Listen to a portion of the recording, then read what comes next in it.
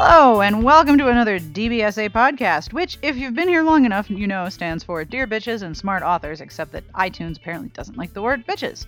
I'm Sarah Wendell from Smart Bitches, and I like the word bitches, and I'm here with Jane Litt and Chas Jenkins Patrick from Rockstar Lit, who works as a virtual assistant and marketing assistant for many authors, some of whom you've most definitely heard of. We talk about how her work has changed over the years. We talk about productivity and self-assessment, and we also talk about what she and Jane are reading because apparently they all adore the same books. Please note, at about 23 minutes in, we have a bit of a spoilery discussion about Allegiant, so if you haven't read that yet, you want to skip ahead to about 24 minutes and 5 seconds. You've been warned. Intermix, our podcast sponsor, would like you to know about Samantha Young's new novella Castle Hill, a follow-up to the New York Times best-selling On Dublin Street. I'll have more information later. And now, on with the podcast. I am Chas Jenkins Patrick. I own a company called Rockstar Lit. We help authors with marketing and all things publicity related. And I'm also an avid reader. I've been reading literally since I was pushed out of the womb. So romance is my favorite genre, and that's what I'm sticking with. That works. So you work as an assistant and a marketing aide for many authors. Yes, pretty much. I can do anything from just basic, general admin things to actually putting together full marketing plans for authors when they're releasing a new book. Ooh. And the reason that we got to know Chas is because she works with Kristen Ashley. Yes. Yes, I've been Kristen Ashley's Chas for the last few years. Everyone knows me who reads Kristen knows me by Chas, so that's who I am. And what do you do for Kristen? What are some of the things that are your responsibility? A little bit of everything. Put together her blog tours. I actually edit her books. When she's having a cover design, help her come up with the final designs, set up bookings and interviews and giveaways, and pretty much anything that you would need a back-end office person to help with as an author. How long have you guys been working together? 3 or 4 years. How'd you meet? Did you send her a fan letter and be like, I wish to be your BFF? Yeah, basically. Please tell me all of your business. Yes, basically, I sent her a fan mail after Sweet Dreams, and when I read that book, I was like, oh my gosh, this is so great. And I've never sent a fan letter before in my entire life, but this book got me, so I wrote it's something like 13 paragraphs long, just telling her how freaking awesome she was. I don't think anyone likes getting letters like that. Right? Well, she wrote me back the next day, and we just basically started chit-chatting in mail. And this went on for months and months and months. And then finally I was like, dude, you need a proofreader. Your next book. You don't say. Yeah, I was like, you need a proofreader. This is what I do. And I owned a virtual assistant agency. Then we basically helped online marketers. And I sent her a link to my website, said, here's my website, here's what I do. If you need references, let me know. And she wrote me back the next day and said, all right, I'm in. Here's my next book. Read it. So there you go. And for the longest time, I helped her out and worked with her. And this is when she still lived in England. And for pay, she would actually send me these really awesome boxes of English chocolates and English tea. And let me tell you, Easter was my favorite time of year because of the freaking Malteser bunnies. Oh. Malteser bunnies are the bomb. They were the bomb. I miss Malteser bunnies so bad. If anyone out there is curious about setting up a virtual assistant agency, being paid in Malteser bunnies is an option. Yes. But now you actually work for actual cash, right? Yes.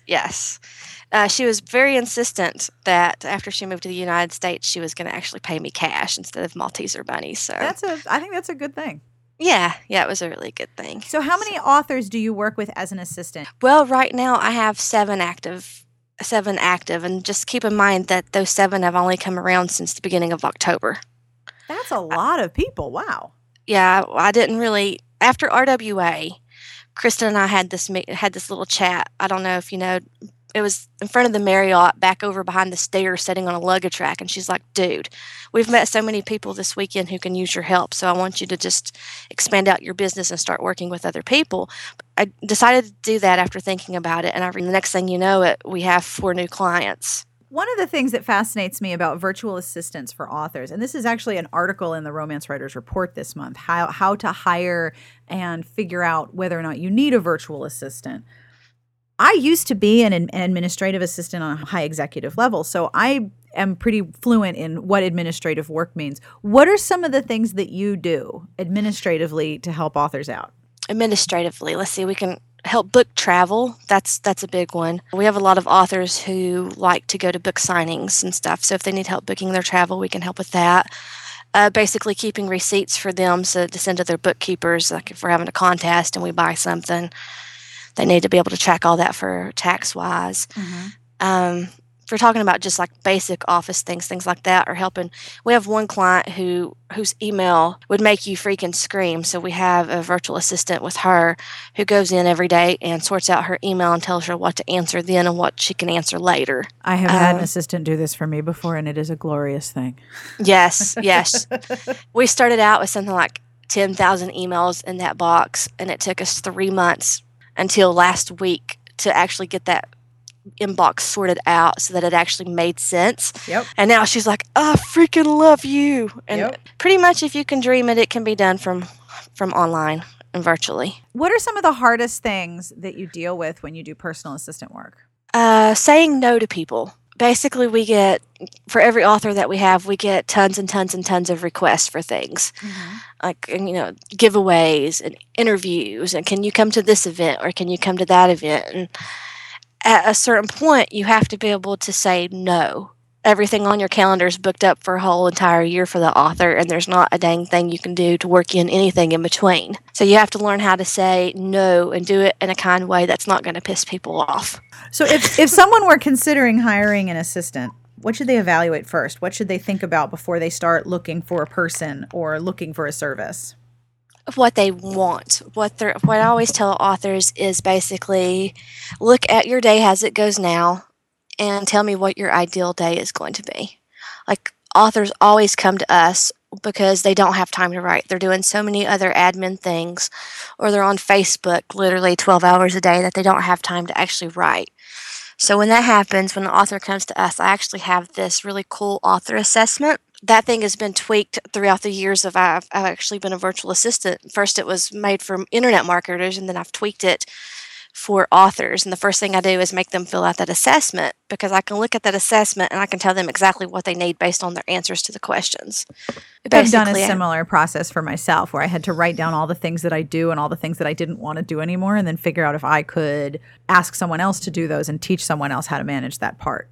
Exactly. And that's the same exact process, except it starts with that assessment for us. What are some of the questions on the assessment? Basically, it starts out by asking them what their average day is like. Like, I want a whole list of everything they feel like they do during the day. And then it breaks down and asks them how much time they spend making phone calls or answering email or working on their work in progress, what they do marketing-wise. I have like 12 different categories. I break it down and I ask them for how many hours per day they spend doing that. And then it goes on further to ask them what tasks they love to do, which are their least favorite, which they feel isn't their most time-consuming.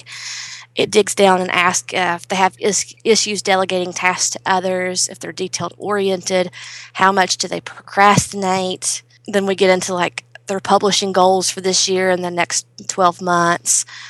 And then I ask them more questions about how much time they spend writing, what time of day they write, just different questions like that. It gets very detailed. One of the things that I find fascinating about the way that publishing has changed over the past few years is that not only are there more options for authors to publish their stories, I mean, there's like so many different options in terms of, I have written a story. Where am I going to publish it? Am I going to sell it? Am I going to do it myself? Am I going to join with another group of authors and we're going to do it together? On top of all of that, there's more opportunities for individuals to develop service businesses to help all of these entrepreneur authors doing their entrepreneurial thing. Exactly. And that's something that you've done, starting with being a virtual assistant to marketers. Exactly. And that was actually an accident. I started out as a nurse. I was a nurse and I ran a home health office, and I actually had bleeding ulcers from the stress, so I had to take some time off work. And my husband had been laid off during that time frame, and one of his buddies that I used to work with emailed and said, hey, we've got a job for you working virtually from home, helping out this one guy answering customer service emails. Do you want in? Gary said, yeah.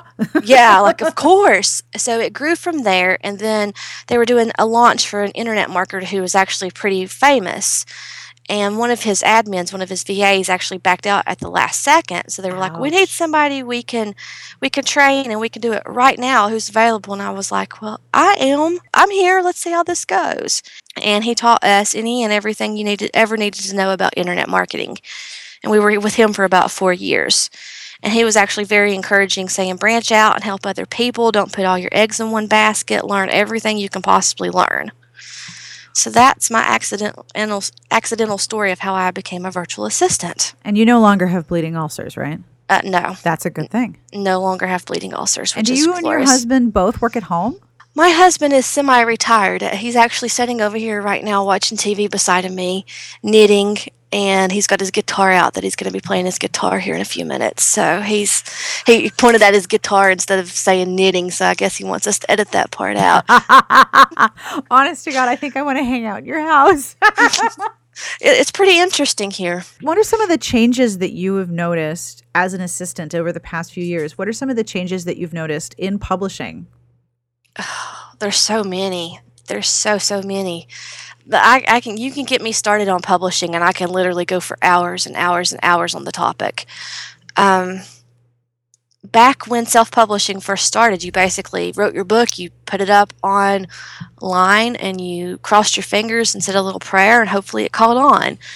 And now the process is a little different. I mean, you can still do that, but it's not going to be as effective because there's so many books out there now. I mean, how many hundreds of thousands of books are sold daily? And the options are so much wider. So you've got to actually be able to put out a decent product. You have to have a really good story. You need a pretty cover because covers, you're not supposed to judge a book by a cover, but you do. Readers do. It's the first thing you look at. And I don't know. There's just so many different things that authors need to take into consideration now. And from a traditional publishing standpoint, you're seeing all these hybrid authors. You're seeing all these authors who actually have books in publishing houses, but they're actually self-publishing other books too. And it's just amazing because, 10 years ago, that would have never, ever happened. You read what the publishers put out, you found on the Walmart or Target bookshelf or what you found at your library. Yep. Or just so happened to come across on Amazon. So it's like it's just expanded so much now that readers have such a diverse choice of what they're going to read. Jane, you're awfully quiet. I'd probably be more interested in hearing what you have been reading because Gotcha. We exchanged some emails about different books, and you actually recommended a book to me, a fantasy book. So why don't you share that? Because I know you've had a hard time finding good books to read. Yes, I've had a heck of a time. Yeah. And then after you share the fantasy book story, then I have to tell you a kind of a sad tale and give you a warning. Okay? Okay. All right. So the one that I recommended to you was called After the Ending, and it's by two Lindsays, Lindsay Fairley and Lindsay Pogue. Jane, you know that I have this weird thing where I have to be in a certain mood to read certain type of books. So I found myself not wanting to read pure out romance. I was wanting to get back to the dystopian world. And it just so happens I came across this one, and I was like, oh, okay, let's try this. And I really liked it. I had a one little problem with it, that communication was down during this book, and they were still able to email each other, but I actually suspended disbelief because it was just really cool for me because both authors wrote in a different point of view. One Lindsay took one of the characters' point of view, and the other Lindsay took the other one's. But I couldn't tell that as I was reading it. It just flowed so well. And it's basically, people are turning into kind of a zombie type creature and taking over the world, and this group of people are stuck wherever they are, and they're having to make their way across the United States to a safe haven. I love that shit. I love dystopians. So this one, just for the first chapter I was in, so I was like, Jane, you have to read this book now. Well, and I did buy it, and like you, I kind of have to be in the mood, and I don't think I was in the right mood for that book at the time. Mm-hmm. And then in the intervening time after you had recommended that to me, I had read 2 Motorcycle Club books that I liked, Yes. which I recommended to you. One was Shooter by Dahlia West, and the other was Move the Sun by Susan Finetti. Yes, and I literally the moment that I had a spare time to actually read for personal pleasure reading, I devoured both those books in about a day. So then Susan Finetti's second book came out, Behold the Stars. And it is, it kind of tells the story about Lawrence Ellis, this big time drug dealer, mobster, who is trying to take over Isaac's town. And the story is about how the Night Horde fights back. And I was very excited about this book. When it was sent to me for review, I was given the warning that it was very dark.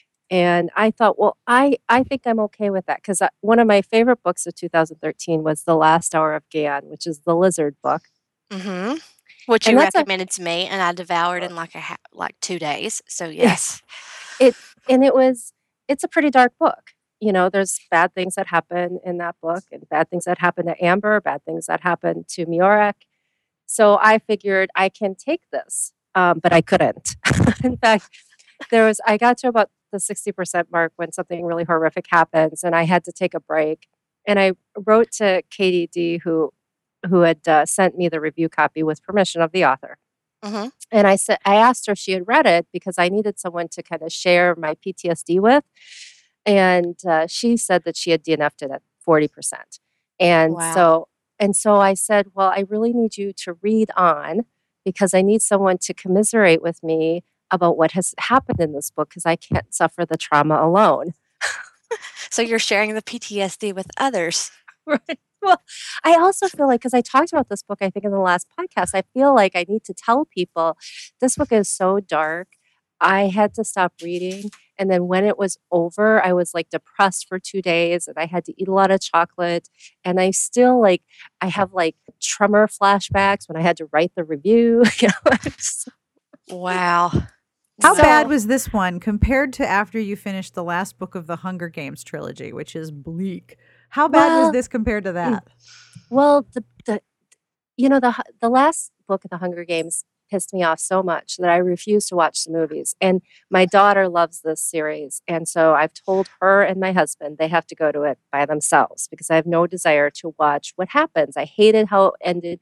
I hated that everything was so, morose. And then how she was like practically forced to be a birthing machine for PETA at the end. I mean, that was grotesque to me. I never made it that far in the Oh, Hunger Games. I read the first one and started reading the second one. I'm like, no, I know where this is going. Just forget this. And I just put it down well, entirely. the second one is just basically a rehash of the first one because it's just the Hunger Games redone, but with the champion series, all the former champions. Mm-hmm. In fact, I saw a review of Chasing Fire and like at Variety or something, and they said, wow, this movie is a lot like the first movie. And I'm like, well, that's because it's following the book. Right, right. What I did was ended up skipping around and reading the last chapter of the second book, and then I read the first chapter of the third book and the last chapter of the third book, and I'm like, nope, I'm done. I'm out. I did that with Twilight. Like I couldn't read past the first one because I hated. Shut up. My dog didn't like Twilight either, for the record. The minute that I got to the part where she was like filling up her car with a black American Express and she had all these new clothes, I was like, I'm done here. No, I don't want to read anymore. Well, I Reading had the to first read. and last chapters works really well sometimes. I could does. not stop myself from reading the last book because of I had to read about the spine breaking birth. The reaction, Cleo Linda was like live vlogging it or something. All you had to say was Cleolinda, and I started laughing. And Me too. And so I had to go and read it then. I mean, it just seemed like too improbable. Like I read her words and I knew that she couldn't be lying to me, but I thought maybe she was exaggerating. No, not at all. The other thing that really bothered me about the Hunger Games trilogy was that, obviously Susan Collins was making a statement about war and how war never solves anything. But I felt like, well, what's the option here? Is the option that they stay in captivity and keep sending their kids to be killed every year and they're impoverished? And I mean, there was no other alternative that she presented as the option against war. So she wanted to make this great anti-war statement, but the alternative was that everyone lived in despair and hunger and fear.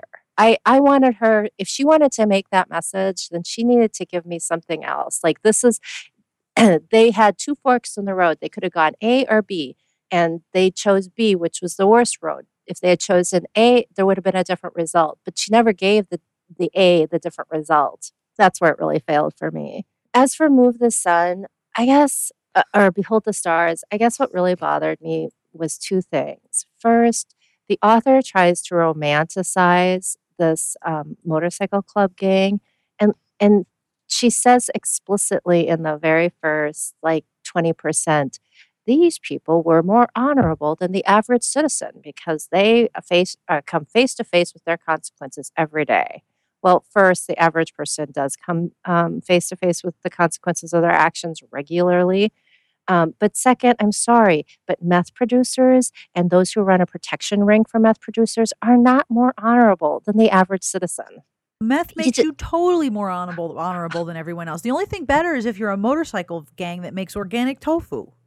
Oh my God. I almost rather read that. I probably should read that now to like wipe the stain of Behold the Stars off my head.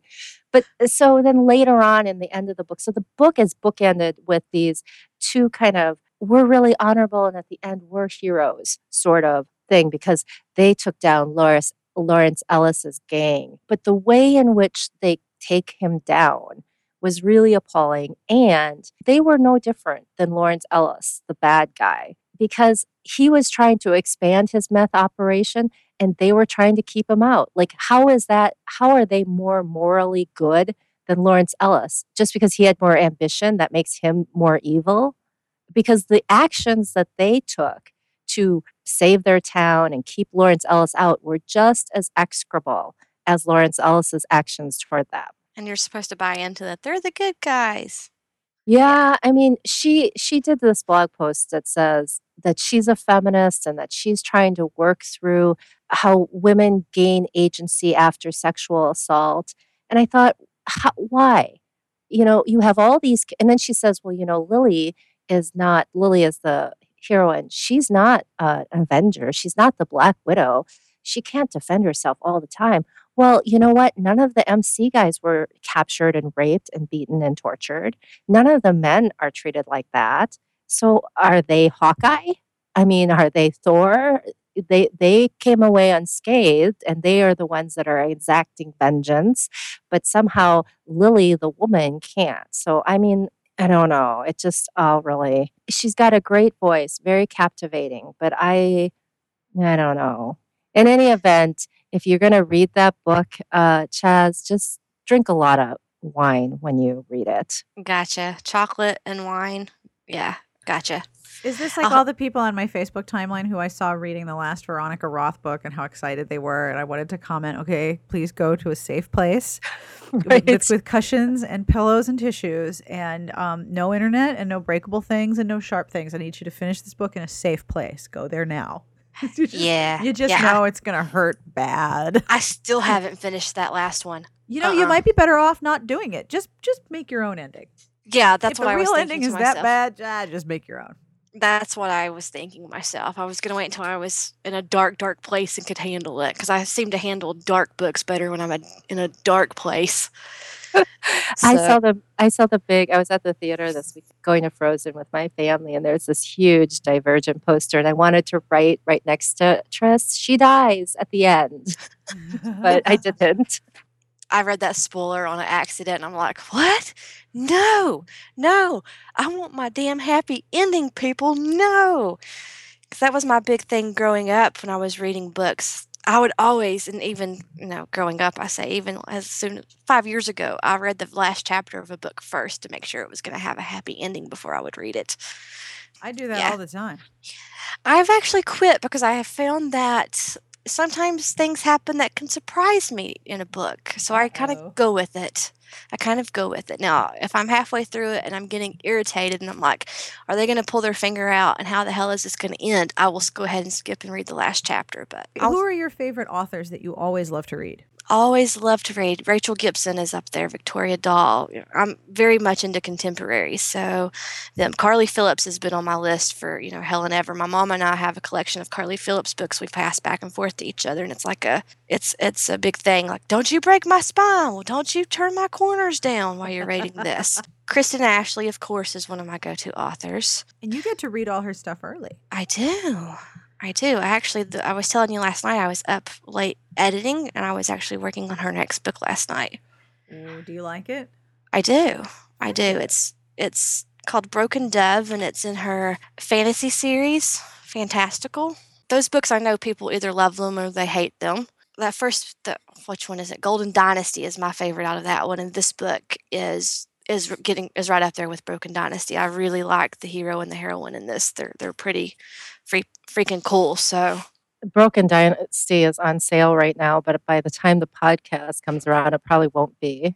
Actually, I think we're leaving that up until the end of December, until the next there you book. go. Yeah, we put the whole entire series on that one on sale before the new book comes out at the end of the month. So. And that's all for this week's podcast. I hope you enjoyed the interview. Future podcasts will include me and Jane and romance novels, but you totally knew that, right? Of course you did. The music that you're listening to was provided by Sassy Outwater. You can find her on Twitter at Sassy Outwater. This is, yes, correct, Pete Bog Fairies, and this is called Room 215, and I really like this song a lot. This is from their album Dust, and I'll have information in the entry that goes with this podcast about where you can find it and buy it if you haven't already stocked your iPod with Pete Bog Fairies. And if you haven't, you totally should. This podcast is brought to you by Intermix, who would like to ask the following question. What happens after two lovers find their happily ever after? Jocelyn and Braden first fell for each other in Samantha Young's New York Times bestseller On Dublin Street. Now, can they learn how to overcome their demons and truly be together? You can download Castle Hill, a new novella, a follow-up to On Dublin Street, available now and on sale wherever ebooks are sold. Coming up next from Samantha Young is Before Jamaica Lane, an all-new romance novel coming in January. If you liked this podcast, and I hope that you did, I hope you will email us and tell us why, or ask us questions, or tell us what you would like us to talk about next. You can email us at sbjpodcast@gmail.com. You can also leave us a voicemail at our Google Voice number, which is 1-201-371-DBSA. That's a U.S. number, so if you're calling from far away, make sure that you are aware that will probably cost like 6 whole cents.